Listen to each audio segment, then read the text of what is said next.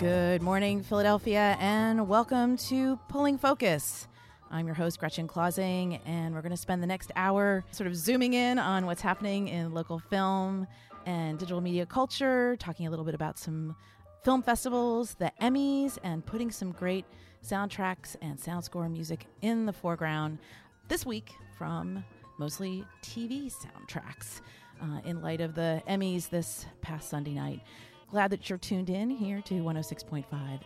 And I'm going to start things off this morning with a request all the way from Sarasota, Florida, for my girl Carol, who is cleaning up after Irma.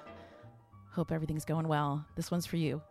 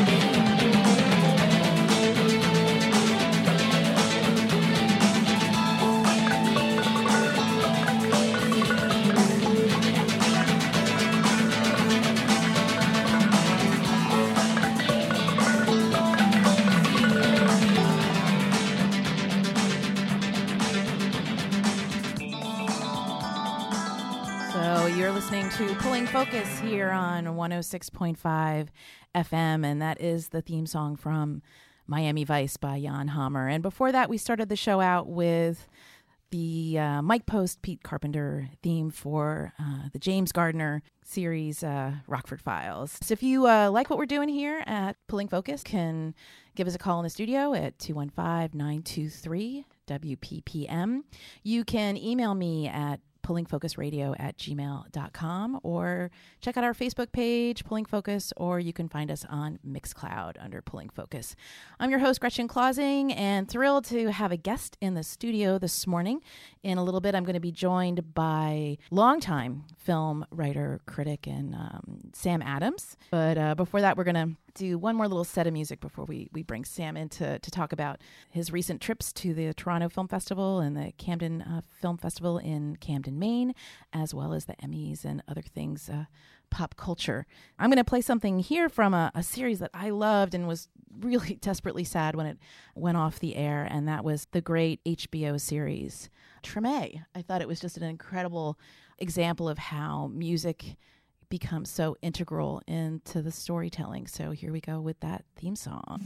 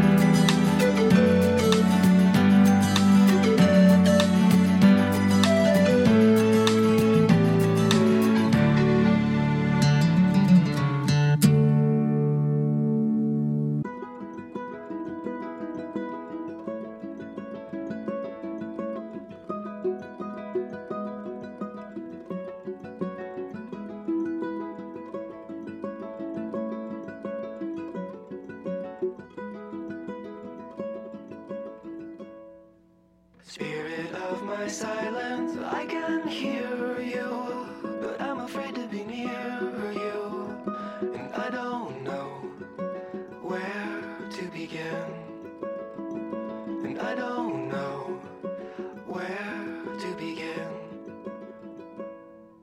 Somewhere in the desert, there's a forest, and an acre before us, but I don't know where to begin. But I don't know where to begin. Again, I lost my strength completely. Oh, be near me, tired old mare with the wind in your hair.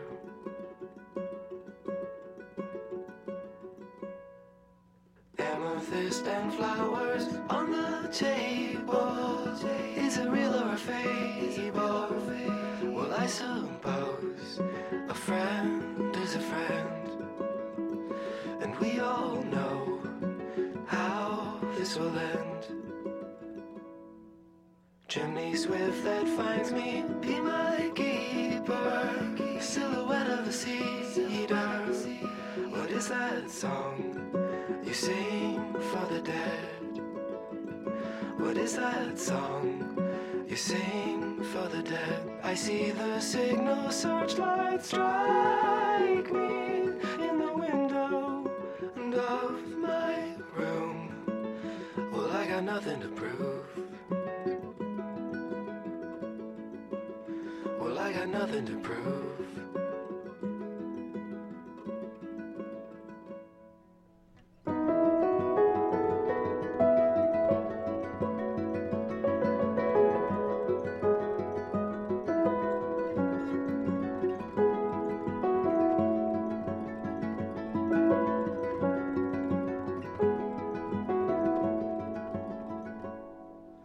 I forgive you, mother, I can hear you, and I long to be near you, but every road leads to an end. Yes, every road leads to an end. Your apparition passes through me in the willows and 5 red hens. You'll never see us again. You'll never see us again.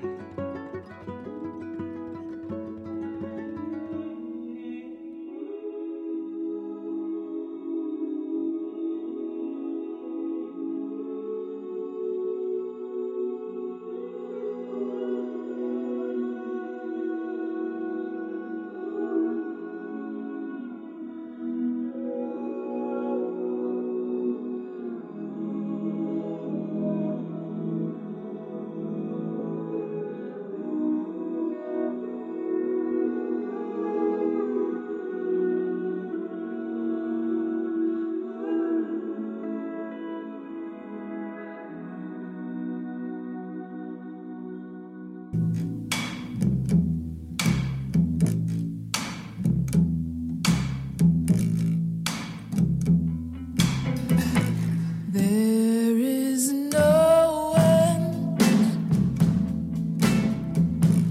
to this story, no final blow or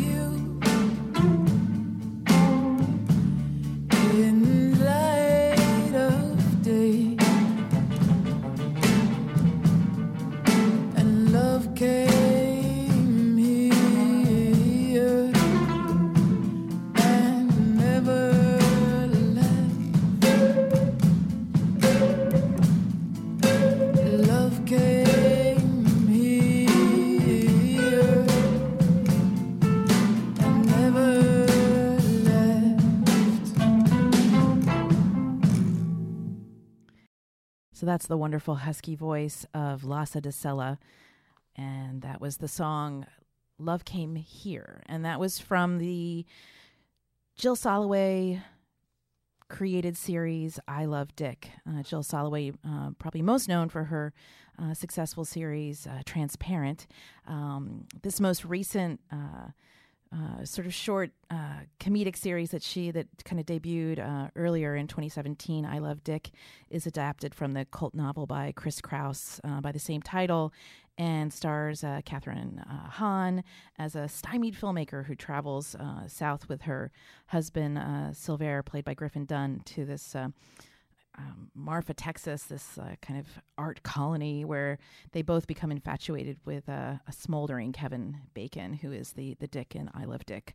Anyway, a really interesting series that I liked very much for its way it approached kind of depicting the kind of female gaze, and each episode finished with or actually began with some clip from an experimental film by the likes of like Maya Deren and all these other filmmakers. So I thought that was actually really interesting. Before that, we heard Sufjan Stevens' beautiful song that is called Death with Dignity, that was featured in the very first episode of the NBC series This Is Us, that took home a couple Emmys, and notably one of the lead actors, Sterling K. Brown, picked up the Emmy for Best Performance in a Dramatic Series, and he's the first Black actor to win that since Andre Braugher did in 1998 in Homicide. And then we heard the theme song from 30-something, the film. I'm so used to playing film music, so I have to shift that we're doing TV this morning. Was, of course, the very popular dramatic series that was on the air from 1987 to 1991, of course, set in Philadelphia. You can remember Hope and Michael and Gary and Elliot and Nancy and all of them sort of struggling through their Chestnut Hill angst, or Mount Airy possibly. And it was a series created by Marshall Herskowitz and Ed Zwick. And then, of course, we had the great Treme song by John Boyette, which was the theme song to the HBO series created by David Simon and Eric Overmyer, set 3 months after Hurricane Katrina in New Orleans.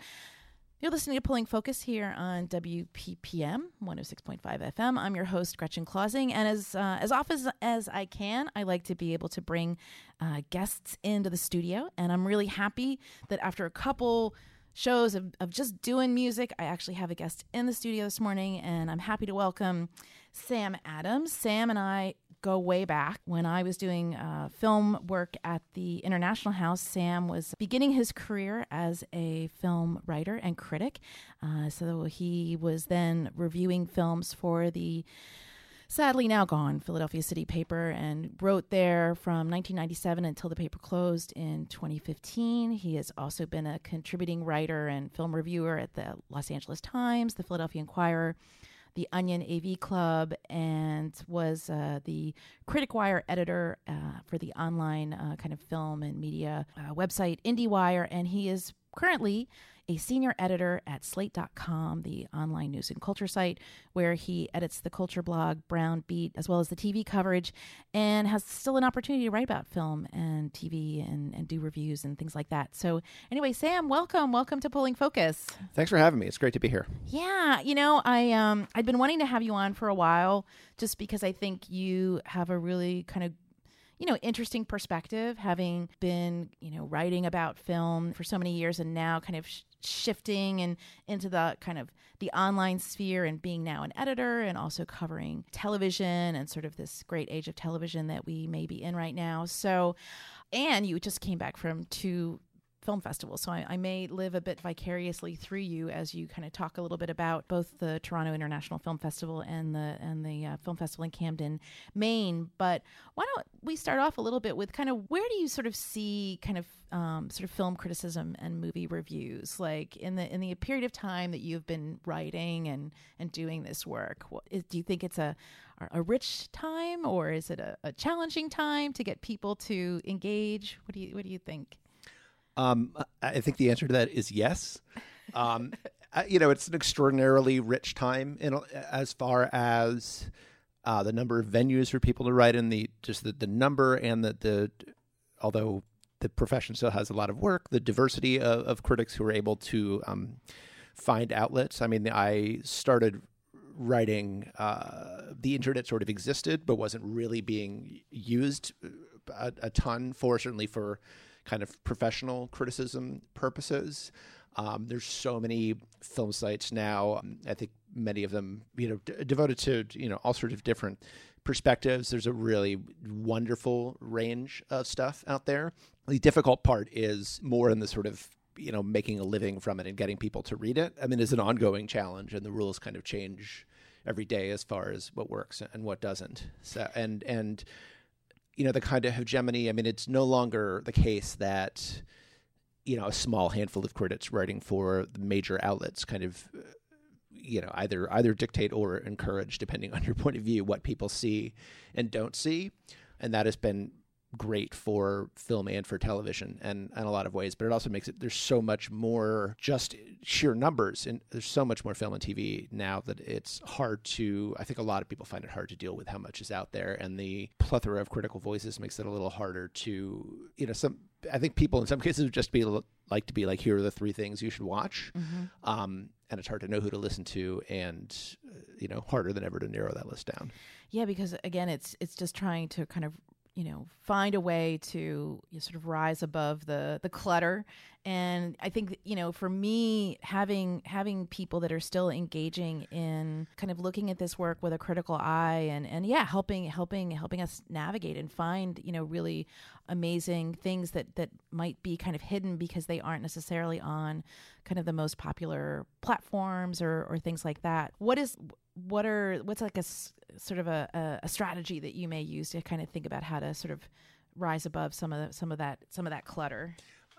That's a good question. I mean, it's a perspective that in some ways is hard to hold on to, because watching stuff for a living has been my job for a long time. So kind of, most of my friends, fortunately, are not. Certainly in Philadelphia, my friends are not kind of professional culture writers. So I'm including the wonderful woman that I'm married to.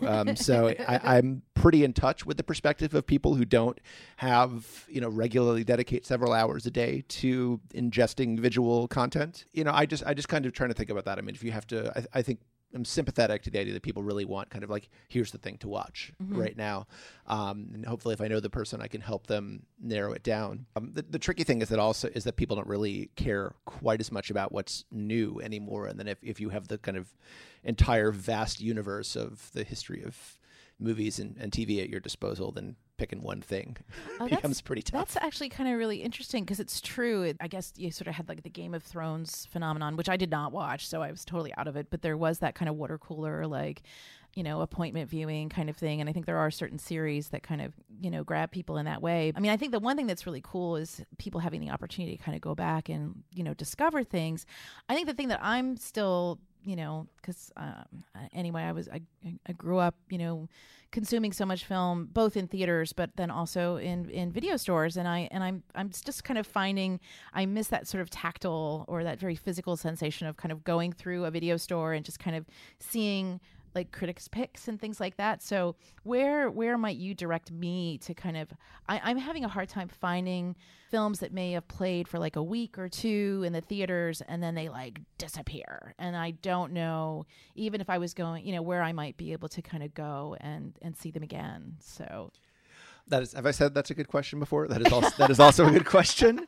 I mean, there are sites, Slate, along with every other culture site, as we approach the first of the month, will kind of put up a guide of here's what's new to, Amazon and Hulu and Netflix and iTunes and all the other various ways of digitally getting movies.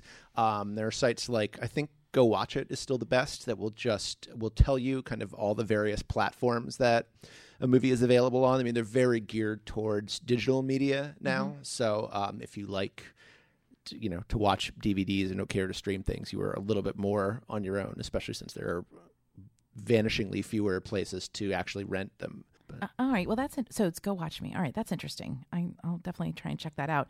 So as I said, I'm going to live a little bit vicariously through you right now, because back when I was doing film programming, I used to have an opportunity to go to film festivals, and that was something I really loved. And you have just come back from 2 festivals. One, the Toronto International Film Festival, which is notably probably the biggest North American festival, and then this kind of smaller festival that, as I mentioned when you first came in, I hadn't really heard much about, and now it just sort of seemed that like a whole bunch of people that I knew were ending up going there. So let's start with Toronto first. So Toronto, again, is like kind of the marquee festival in North America. It kind of launches a lot of like North American premieres and things, but it also is it's a lot more than just the star power and kind of the big releases. So how many films did you have an opportunity to see, and what were some standout things for you while you were there? Oh, it's like the what's your number? Of, yeah, the film what's your festival number? Going, yeah. Well, you know.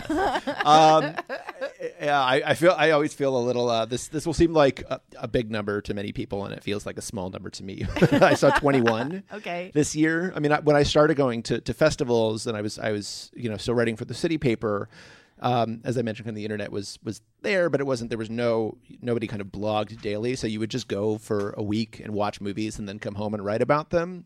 And I felt good. I felt like 40 was a good number there. And now, and you used to just kind of hang out with your friends every night and talk over movies. And now, everybody's, blogging twice a day and, writing more, watching less as a result. And that includes me. So. Oh, wow. So I hadn't really thought about that. So then that kind of takes you out of that. I mean, that's the thing that's great about festivals, is that everybody's in this one place and you get to kind of hang out and kind of mull over the day. Do you still find time to do that, or are you literally like back in like your hotel room or at a lounge somewhere, cafe, like writing and not having that opportunity as much? I mean, I make time to do that. It doesn't, as with, so many other things in this modern life of ours, the time does not, just present itself to you. But no, I mean, it's important to me, especially living in a city like Philadelphia, where, is not a kind of a media center of the country. I have a lot of friends that I have just basically made by going to Toronto for, I think, 18 years now, running.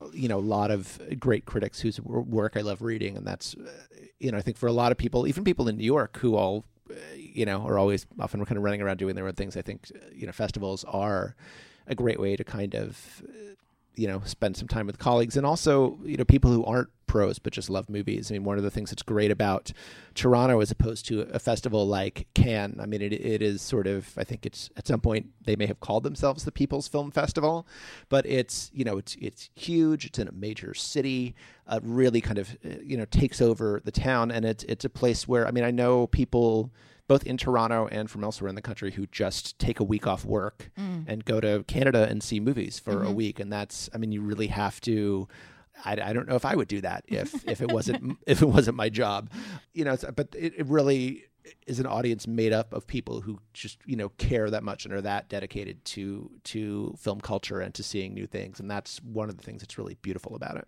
So what was one of the things that you were excited about having seen and we can maybe keep an eye out for? Yes. I mean, my favorite movie, and I don't really, some people distinguish between favorite and best, and I'm not one of them. The movie that really just kind of, grabbed my heart and made it swell is Lady Bird, which is the first movie directed by Greta Gerwig, who I think people probably know as an actress at this point, and is also a writer of pretty long-standing. Most recently, she's kind of co-written some movies with her partner Noah Baumbach, including Frances Ha and Mistress America. This is the first thing that she has directed on her own. She doesn't appear in it, but it's kind of based on or inspired by her childhood in Sacramento, and stars Saoirse Ronan as this kind of sort of, I guess, mid-sized town teenager who's a little bit desperate to distinguish herself. The title is kind of, she's decided that her name is Christine, but she's decided that it's now Lady Bird, and insists that her parents call her that. And it's a coming of age movie, and it fits a lot of things in that template, but it's just very smart about little details about kind of social dynamics. Uncommonly smart for an American movie about economics and social class, and the way something as simple as kind of the house you grow up in, the physical space you inhabit really defines you as a child, and what it's like to invite friends who are not from the same social strata as you to your house. Her character's working class, and it's hard for her to kind of have people over. It becomes this kind of long running secret in the movie about, she falls in love with a, fellow, with a boy in the theater program, who I think if many girls who did that in high school can tell you how that works out. So it's just really a wonderful, smart, extremely well cast. Her parents are played by Tracy Letts and Laurie Metcalf, who are both incredible actors. And it's just really kind of warm and smart and full of life and wisdom, and just a really not the most sort of quote unquote like challenging movie there, but just one of those things that just makes you really kind of skip out of the theater. Okay, cool. So we'll keep our eyes for Lady Bird. So hopefully that'll probably be opening this fall, you think? In November, I think. Okay. Yeah. Any other just kind of, I don't know if you have an opportunity to see, I know there's a big experimental category and nonfiction. Do you pretty much have to sort of stay in kind of the narrative feature realm for the coverage that you're doing for Slate? One of the unfortunate things about the sort of the new, as I mentioned, the new paradigm of coverage now is you do get, there is a strong temptation to kind of chase the same movies that everyone else is chasing, and I try to break out of that sometimes. But you do. I was very much kind of focused on sort of world premieres this year, which Toronto has kind of stepped down on a little bit. A lot of the bigger movies there, including Lady Bird, movies like Darren Aronofsky's Mother, Guillermo del Toro's The Shape of Water, sometimes they get kind of retroactively defined as Toronto movies, but most of those, a lot of them premiered in Venice at Telluride, which kind of follow immediately before it on the festival calendar. But this is not so far off the beaten path, but because it doesn't come out till next year, it was a little less seen. There's a new movie by Armando Iannucci, who people may know from Veep or In the Loop. His second feature is called The Death of Stalin. It is, not surprisingly, about the death of Stalin.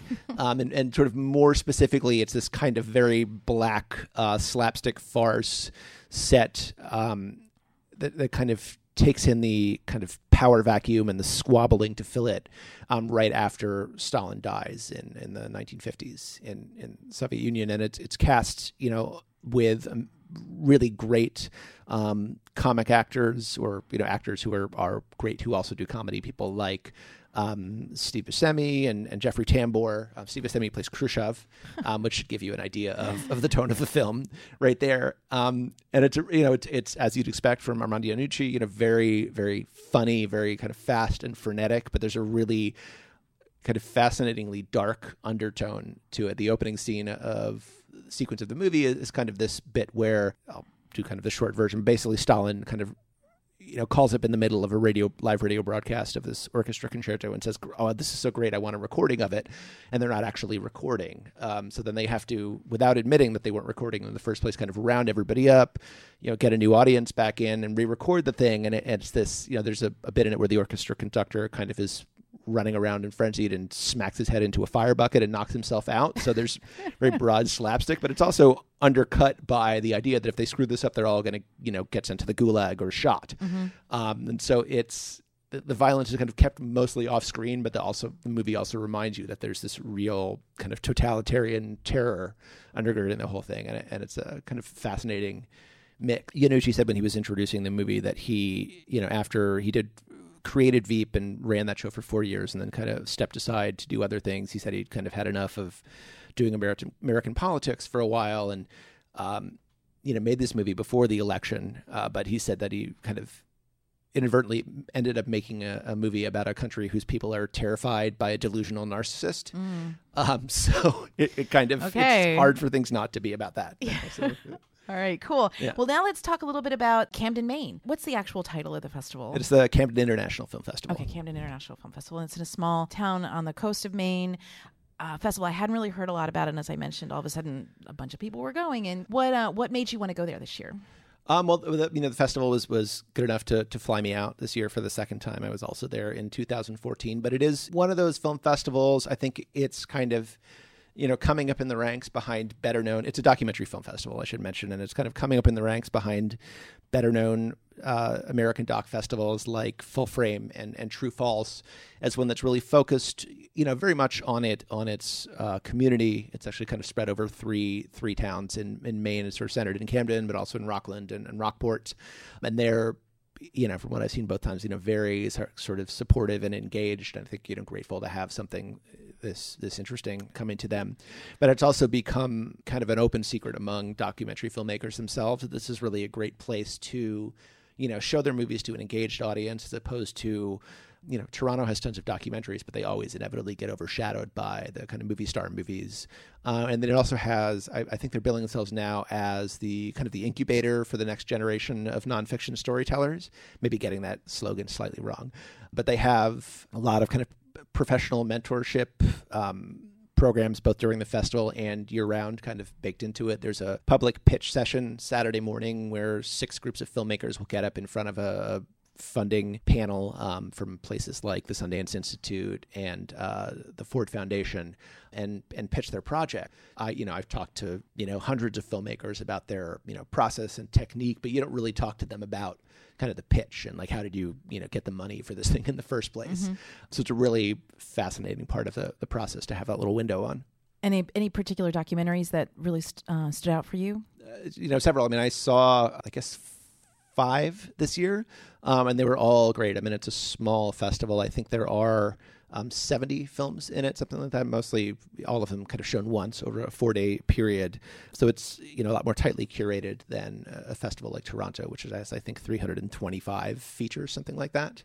So, I mentioned with The Death of Stalin that it's kind of, hard, in some ways hard to make a movie that's not about Donald Trump in some way. And there's a movie called Love Means Zero, which is a kind of a portrait of Nick Bollettieri, who, if you watch tennis in the 80s, is a name, especially American tennis, is a name very well, who's this kind of legendary and kind of legendarily tyrannical tennis coach whose major innovation was kind of starting this colony and basically taking teenage potential tennis prodigies away from their parents, technically giving them their education, but just, schooling them, kind of working them like dogs day in, day out, would kind of invite the most special ones, people like Andre Agassi and Jim Courier, to, live with him in his house, eat breakfast at his table as, teenagers.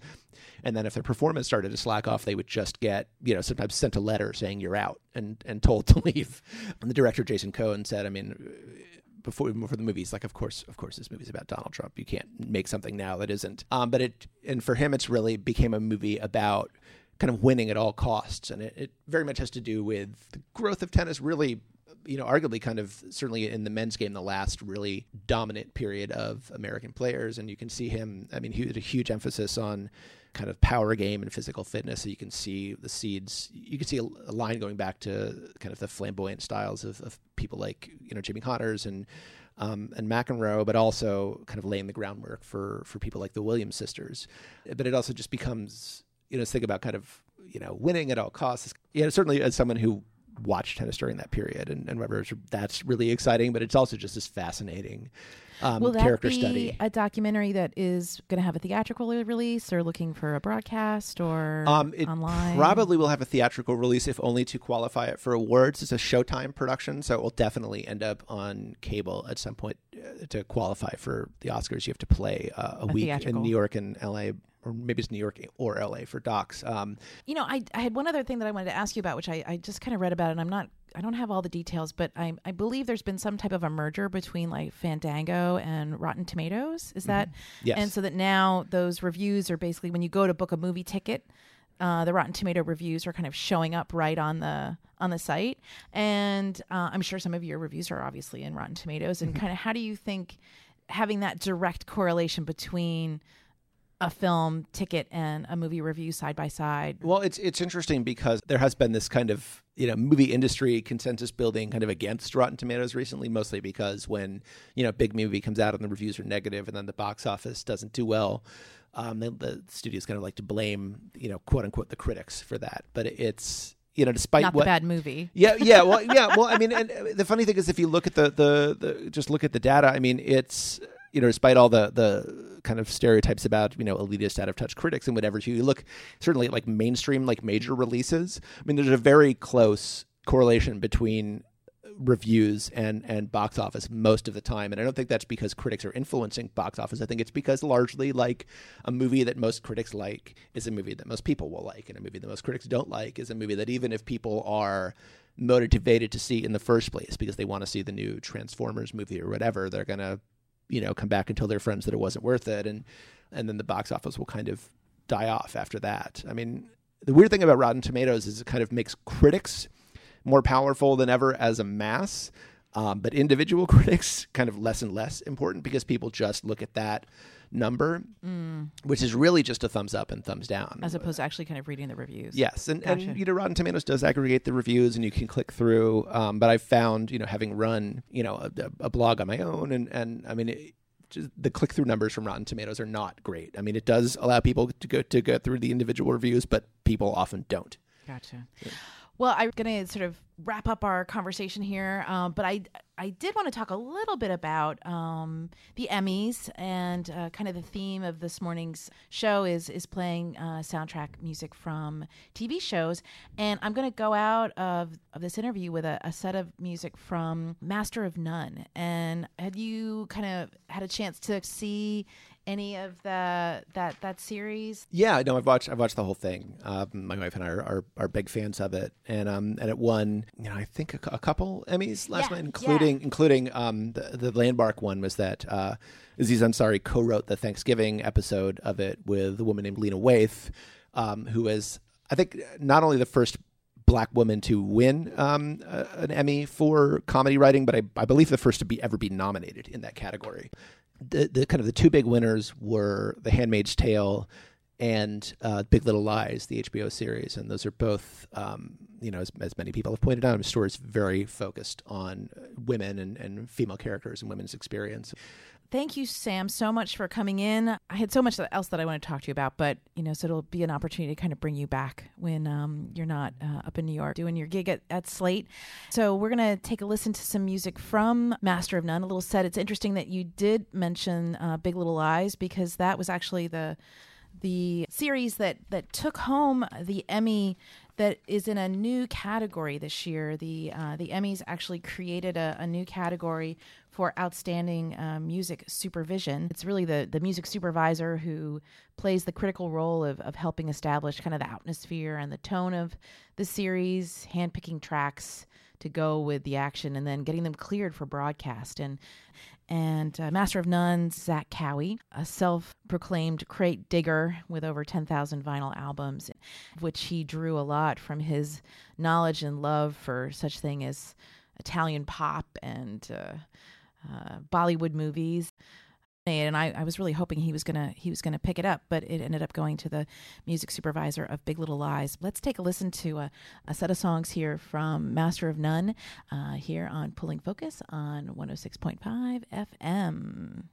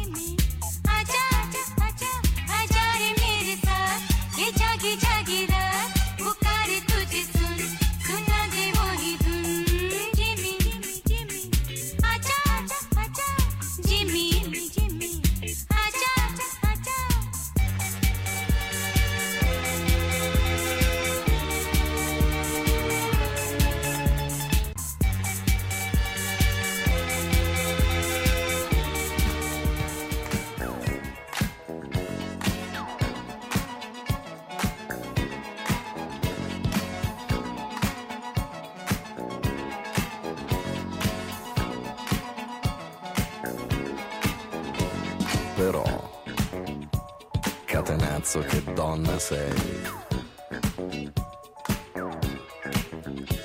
Io delle donne non mi fido, il corteggiamento è un rito, troppo spesso si finisce che una donna ti tradisce. E non mi importa se son bionde, non mi importa se son more, a me basta che siano tonde e disposte a far l'amore. Io da bambino veramente fui cacciato dalla scuola perché la professoressa mi faceva molto gola quando facevo il militare. Poi la moglie del tenente mi faceva le moine ed io la presi tra la gente, perciò bambina, se sono qui per te stasera è una fortuna.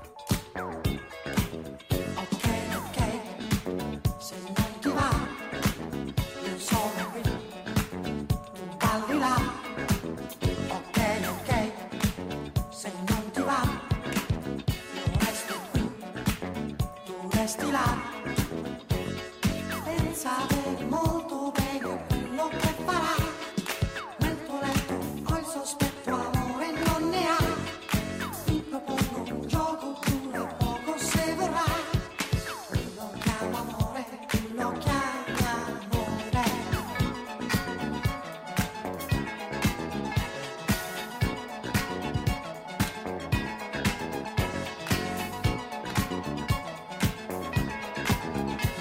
Però, catenazzo che donna sei. Io le inchiodo contro il muro con un'aria da mandrillo. I miei soli souvenir sono rossetti e tacchi a spillo.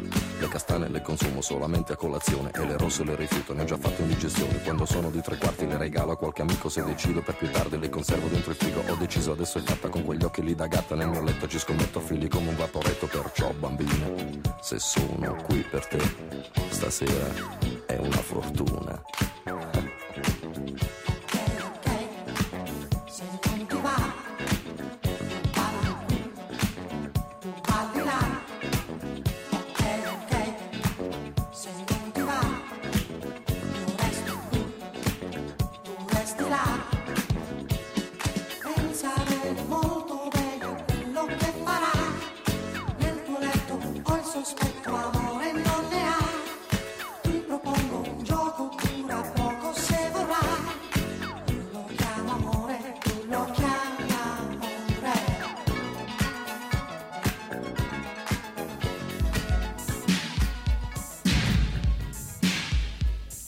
Standing in the door of the pink flamingo, crying in the rain. It was a kind of so love, and I'm gonna make sure it never happens again. You and I, it had to be the standing joke of the year. You were asleep around, lost and found, and now for me I fear. Whoa, whoa, whoa. I tried to make it work, you in a cocktail skirt and me in a suit. Well, it just wasn't me. You're used to wearing less, and now your life's a mess. So insecure, you see.